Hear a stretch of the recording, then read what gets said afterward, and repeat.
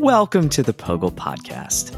The POGIL Podcast is a new conversation from the POGIL Project that celebrates innovative educators both in and out of the classroom. You will hear about what inspired them to become teachers and how the practice of student-centered education transformed their classrooms and improved outcomes for their students. Learn how they're innovating outside of the classroom as well. Join us as we think out loud with POGIL educators, researchers, and others working to transform teaching and learning for the 21st century. POGIL stands for Process-Oriented Guided Inquiry Learning, a student-centered approach that guides students in constructing their own understanding of content and helps them develop important skills such as teamwork, communication, critical thinking, and problem solving. Our guest today is Dr. Melissa S. Reeves.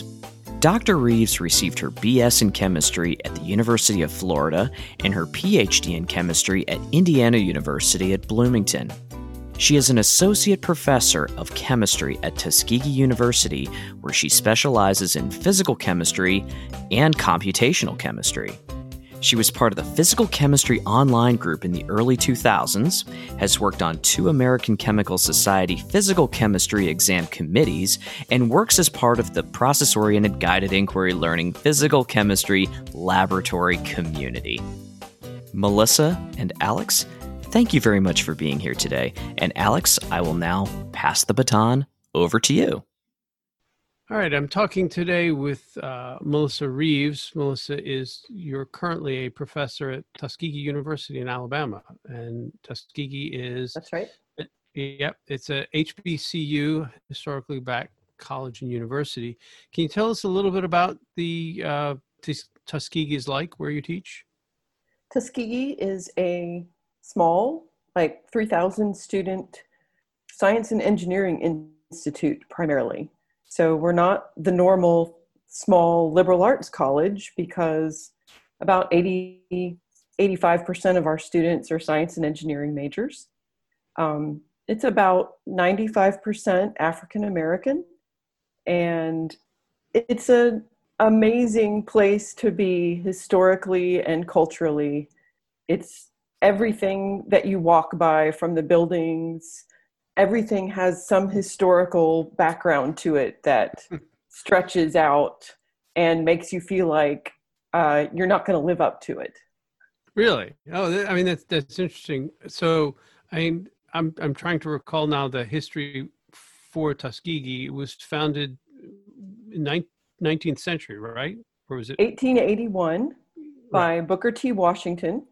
He was the land was originally donated by Lewis Adams, who was a local blacksmith, and Booker T moved into this tiny little shack and started teaching students on July 4th, 1881.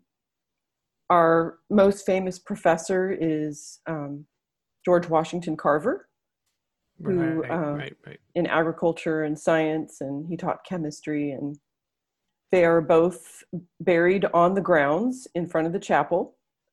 So you can walk by their memorials, and there's a huge statue of Booker T. Washington. A lot of the buildings were built by the students with bricks they made with their own hands. So it is a national park in addition to being a university. Interesting. So you've been teaching a little while. Before you started at Tuskegee, you were at Indiana University. Can you tell us a little bit about the differences in, teaching, say, at a large R1 institution versus, this engineering school, which is also an HBCU? So at Indiana, I was there as they called it a part-time assistant professor, which meant I was teaching an 85% load. So Kyle was finishing up his PhD there. That's my husband. And so I didn't want to move on to a permanent job until he was done.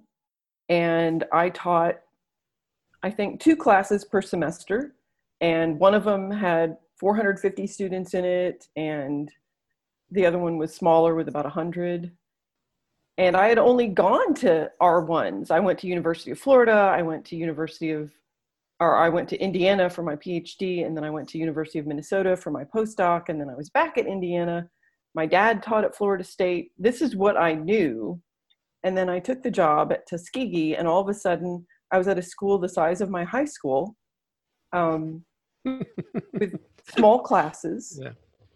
But I did it on purpose, because after teaching in Indiana and looking at what professors went through to get tenure, I knew that I wanted to have a research program, but I really wanted to know every single student in my classes. I wanted to be able to call their names. I wanted to be able to be a mentor to any student in my class, not just the 3 students who worked for me in research. And I knew I wanted to go back to the South, because this is where I grew up. And Tuskegee fit all of those.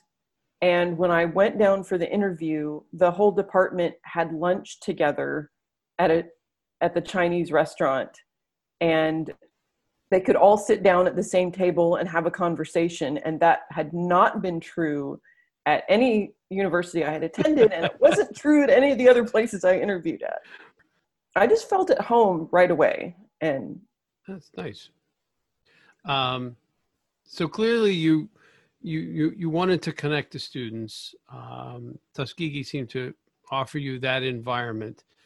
So now you're going in and you're teaching in classes, what, say 20, 30 students. Did that end up being, what you thought it was going to be like? I mean, were you ready for that when you first started there? So the bad part about knowing every student and their name is they also know you really well too.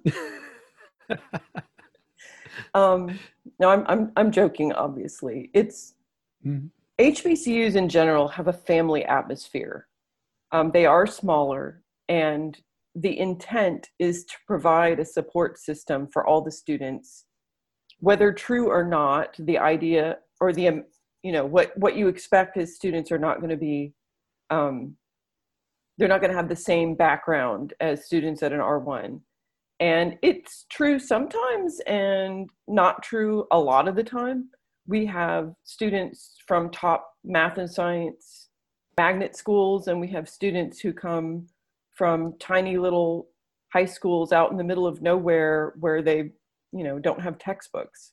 So it's just this extremely wide range of backgrounds, and they come and they're, in general, super excited about being at a university. The thing that I wasn't prepared for was the way that they treated professors. Everyone called me Dr. Reeves. And I was used to the students in my big Gen Chem class becoming familiar and calling me Melissa. Mm-hmm. Yeah. At least some group of them. And no one did that, not even the other professors.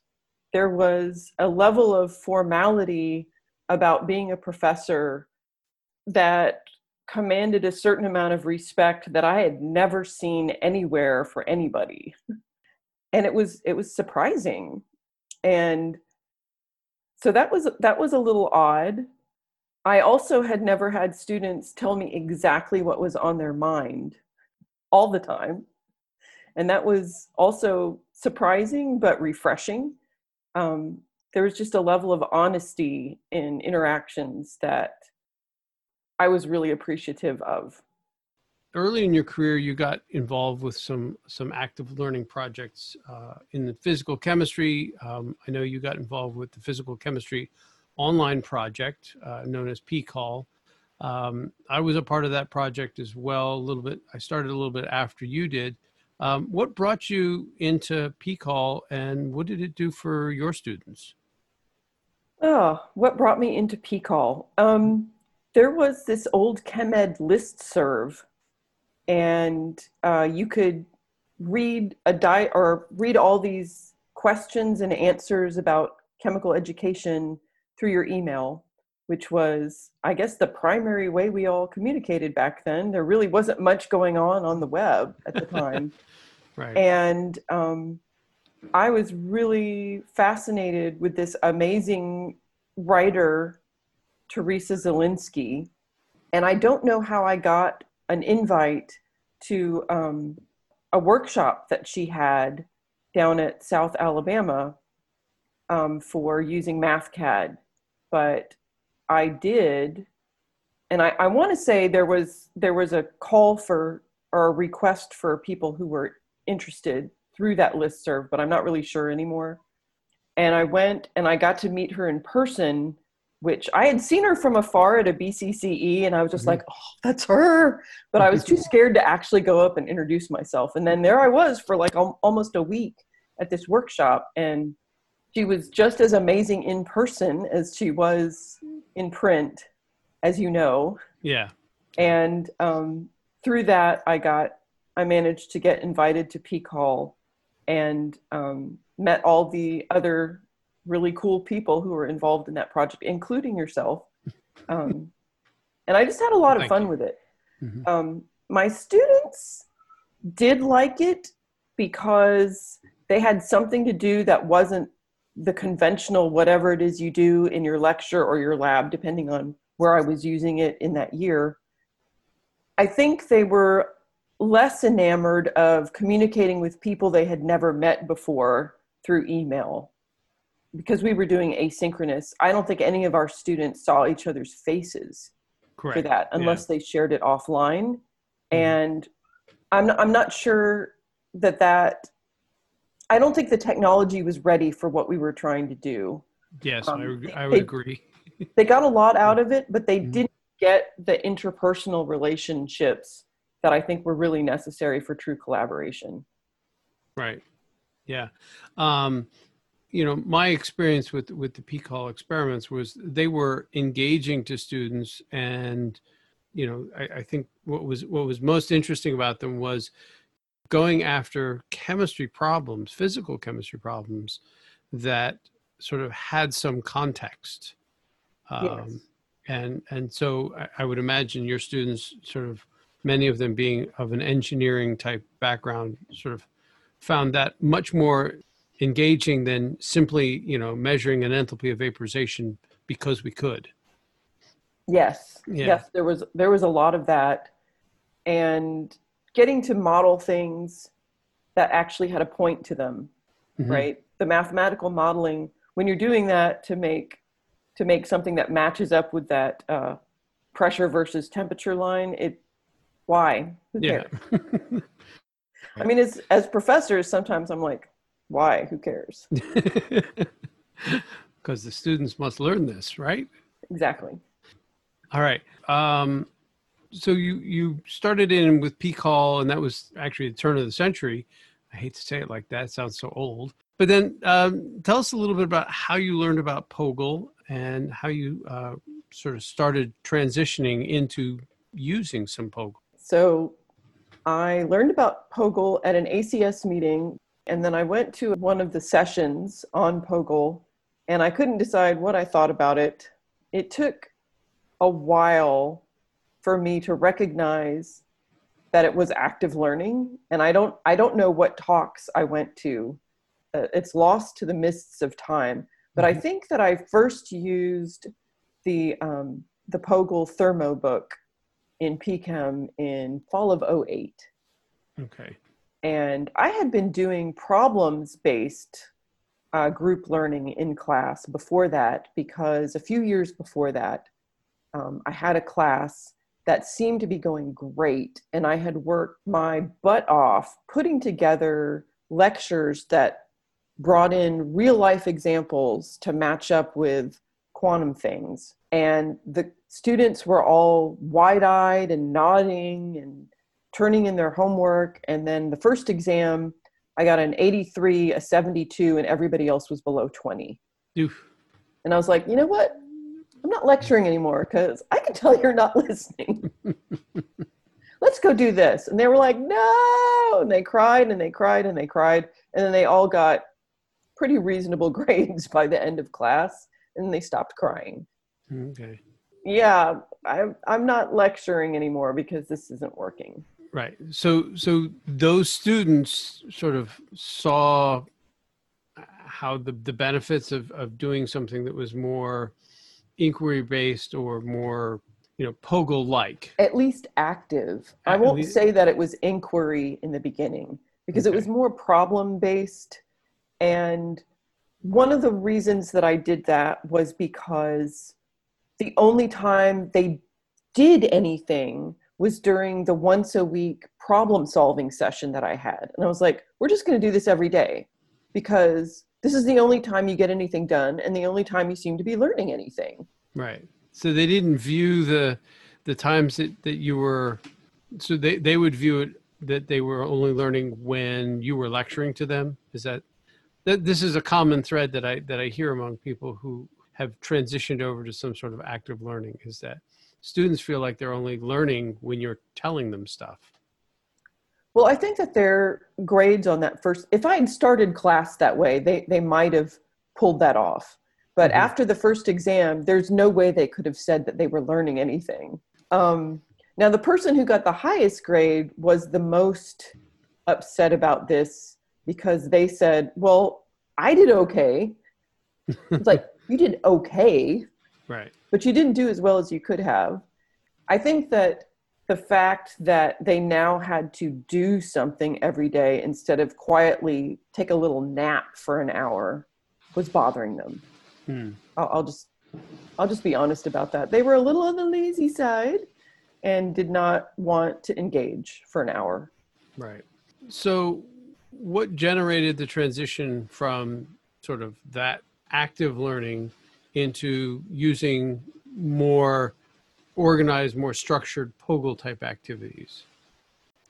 I think the longer that I went on with it, the more I recognized that they were getting pretty good at solving the problems by practicing them, but that wasn't the same as developing conceptual understanding. And I had to admit that without additional materials and learning more about pedagogy, I just wasn't going to be able to pull that off without some additional external help. And we call that professional development. Yeah, there you go, professional development. And I have, it's been over 10 years since I started using POGIL, and I have learned a lot, but I am nowhere near where I feel like I could be. And I think I've been pretty active about taking in as much information as I could and learning from these amazing people in the POGIL project. And I still feel like I have a long way to go. So when was there some sort of point when you realized, as you started using POGIL, you sort of said you needed some outside help to sort of try and devise your methodology and your strategies that you're going to use in class. Was there some point when you sort of realized, okay, this is going to work? Was that something that just sort of developed over time, or was like there was some semester, some class where it's like, okay, now I get it? POGIL-PCL that you invited me to, a workshop for POGIL-PCL. That's POGIL Physical Chemistry Lab for those who don't know. I had been doing POGIL in my lectures for a couple of years at that point. And I went to the POGIL-PCL workshop, and we did the chickpea experiment with Sally facilitating. And I was like, oh! That was the aha moment. I was like, that's how it works. Okay. I can do this. Not as well as Sally, but I can do this. I'm sure you've come quite a long way, and you're pretty good at that. Pretty good at it now. I will say that your experience is not uncommon. It's a lot of times for people that I've talked to, and this is similar to my own experience of looking at these materials and saying, I have no idea how I'm going to use this or how my students are going to respond to this. But once you sort of watch somebody facilitate, or actually, as we did in the POGIL-PCL workshop, basically make you go in and be a student and be facilitated, you recognize, oh, this is how this could work. So that's, that's interesting that was the spark for you. It really was. And that taught me so much about how the facilitator interacted with teams. I think it was at a P&M, actually. The first one of those would have been in 2016. And I saw somebody using different things to promote the roles and the and process skills. It was probably Renee Cole doing an ellipse workshop. And I was like, oh my gosh, this makes such a big difference. Right. Using the roles to get students to interact in a specific way, and what ellipse calls eliciting the process skills. It was really, I don't know, it's like a paradigm shift kind of thing. Right. It's like, wow, when I do it right, I am just in shock how well it works. And if I don't prepare myself properly, then I'm always disappointed by how I didn't get them to do certain things the way I hoped. So you really notice the difference between when you're working on something. So POGIL does require some preparation still. Oh yeah. Some people are like, oh, POGIL, I mean, you don't have to do anything. I'm like, POGIL is so much more intensive in terms of mental preparation and setting up how you want it to work, and, you know, pushing students in the class. I mean, you just really have to watch them to be able to intervene. And you can't prepare for that, because you never know what insane thing they're going to do with what you've presented them with. And, you know, getting them back on track and pushing them to where all of a sudden they realize what's going on without you telling them. Right. It's a lot of work ahead of time and during the class. Right. How's this been received by your students and your colleagues at Tuskegee, particularly the students, but then also, you know, I wanted to learn a little bit about this department of yours, you know, since you were all able to sit around and have lunch when you interviewed. Is it still that way? And how are they feeling about POGIL? We have lunch together a lot, actually. Mm-hmm. Our weekly seminar actually includes lunch. So okay. It's not just us, it's all the seniors taking senior seminar. And we usually use about the first 10 minutes of it to chat and have announcements. It's a very collegial atmosphere, and I still really enjoy it. My students, except for a few random people throughout the years, have always been very appreciative of the class.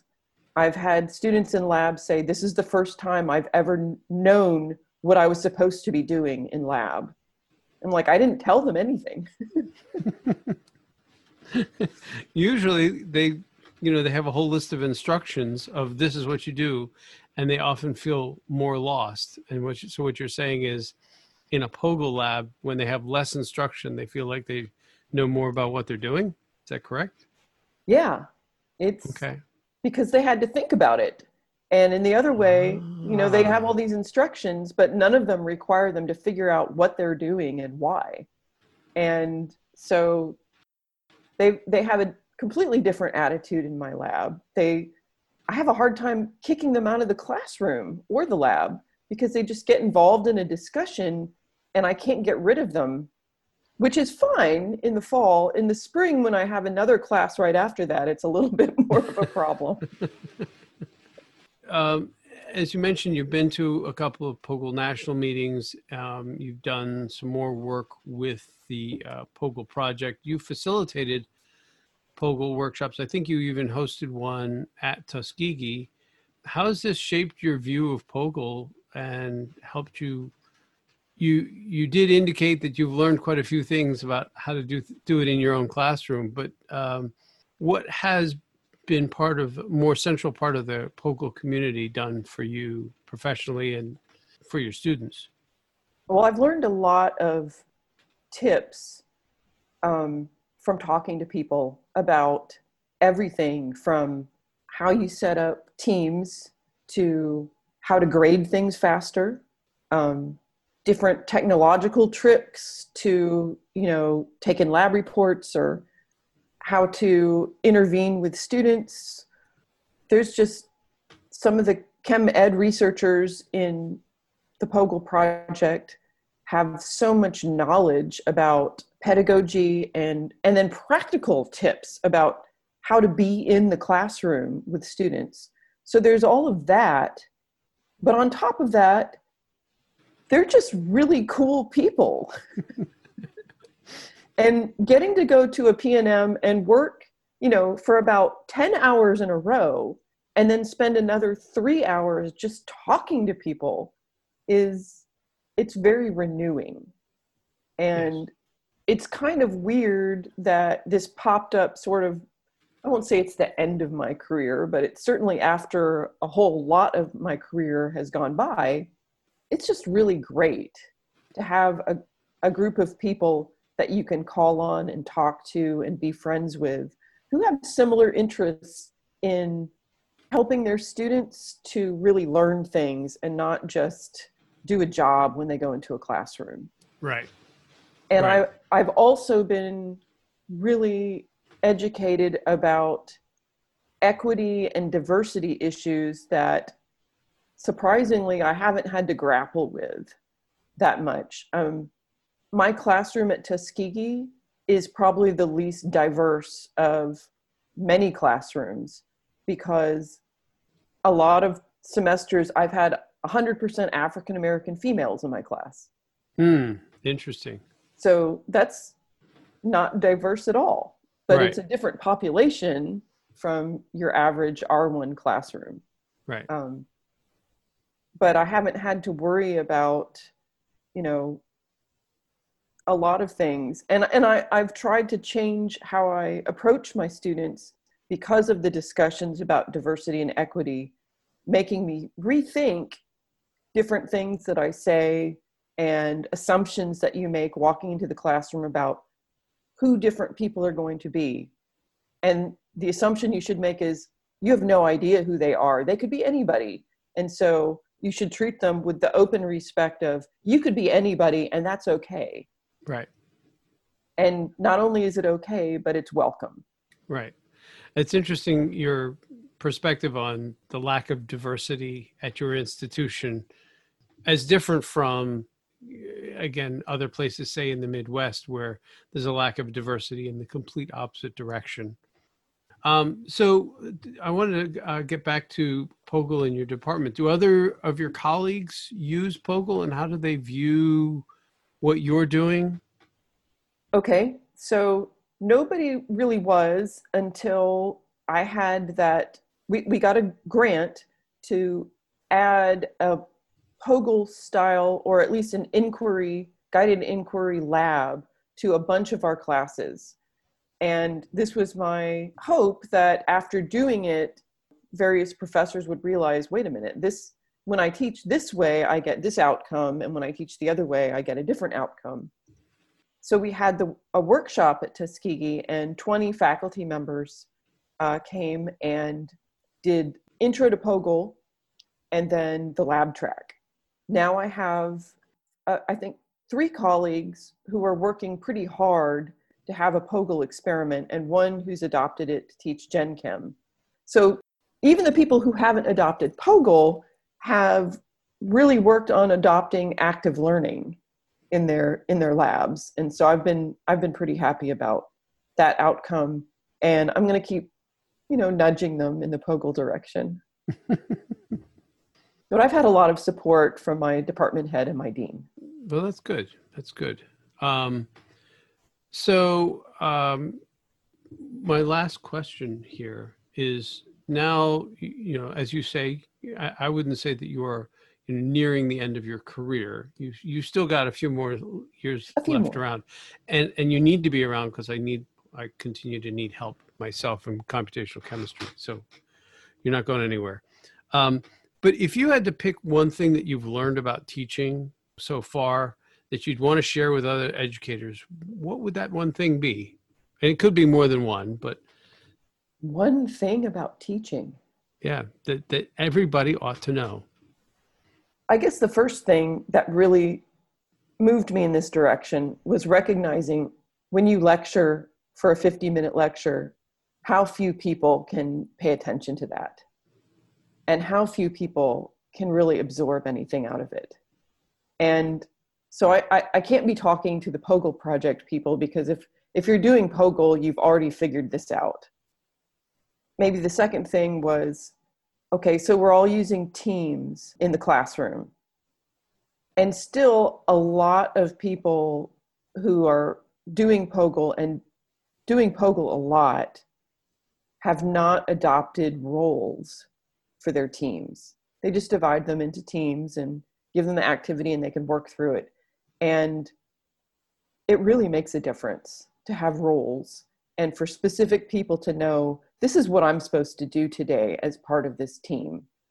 Well, we do it when we work as adults together, right? Somebody's in charge, somebody's taking notes, somebody's, we divide up the work, and having that teamwork and rotating it around amongst the students gives them a safe space to try out different behaviors when they're in a team. And I really think it's important. Right. How do you monitor, measure, or engage students in enforcing, okay, we're going to use roles here? How has that worked for you? I've done it in a couple different ways, and all of my ways went out the window when we went to virtual, and I really haven't figured it out since then. But I used cards. So every day students got a card that were color coded so they knew which team they were on, but it had what their role was and then a description of, this is what my job is today. Right. So if things are going wrong, and I learned this from Renee Cole, if things are going wrong, I can tell you, read what your card says you're supposed to be doing right now. And Renee has them read it out loud, I believe, at the beginning of the semester. So everybody knows exactly what they're supposed to do. And after a while, you don't have to do that, because they know, if I'm the manager, I have to do this. If I'm the recorder, I have to do this today. So that's what I've done. Right. But I didn't make it up. I stole it from somebody else. Right. But it has worked for you. It has worked for your students.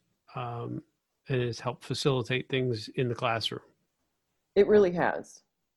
Yeah. And I distributed that to my colleagues at Tuskegee, and I know they use it too, and it has helped them. Right. So, I've asked this of a few people. So now we're preparing for a fall semester, and by the time people hear this, you will already be in the fall semester. How has you said you're not really sure how to do POGIL in the era of pandemic? Can you give us a sense of how things are going to turn out? How are things at Tuskegee right now? So upperclassmen, for the most part, have virtual classes. So they still have a class meeting time. We haven't gone to asynchronous. There's still a class meeting time, but it's going to be through Zoom. Some of the labs have been designated as hybrid, but Alabama is a hot spot, and there's a lot of concern about what that's going to mean.